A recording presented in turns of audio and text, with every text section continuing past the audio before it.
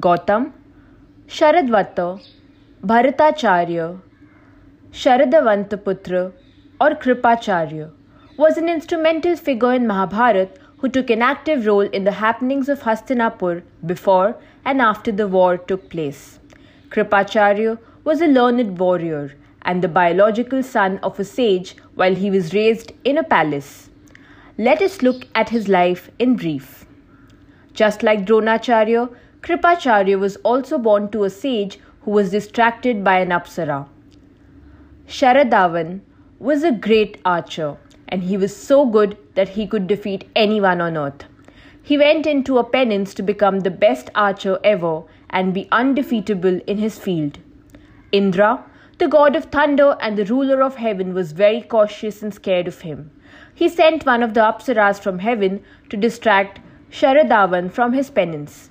The apsara was Janapadi, and she successfully distracted him from the penance.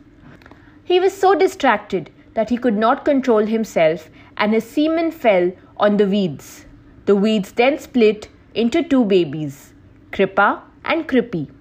King Shantanu happened to be visiting the same forest and he saw the two babies. His only son, Devavrat, was away from him with Ganga in heaven and he yearned for kids. He adopted both and raised them with all the luxuries and education.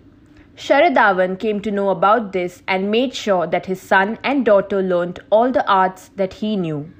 Thus, both the siblings excelled in various matters such as performing yagnas to archery. They also performed any rites or rituals that would happen in Hastinapur and were the brother and sister to Bhishma. Kripacharya was skilled in so many areas that he became an ideal teacher to all children of Hastinapur.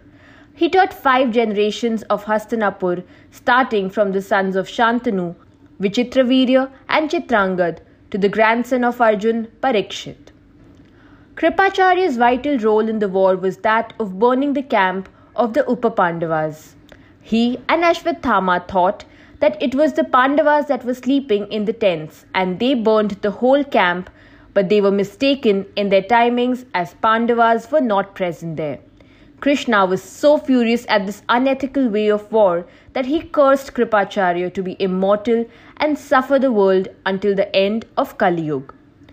After the war, Kripacharya is said to be the one who brought the news of Duryodhan's defeat and death to Dhritarashtra. Kripacharya also wanted to accompany Dhritarashtra and the group to the Himalayas, but Dhritarashtra asked Yudhishthir to stay in the kingdom and look after the affairs. He had to obey the king and serve the empire dutifully until Parikshit was ready to take over the throne.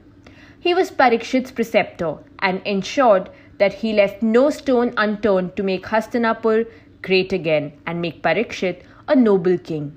After fulfilling his duties, he finally went to the Himalayas, where he is said to be in penance as he is an immortal who can never die.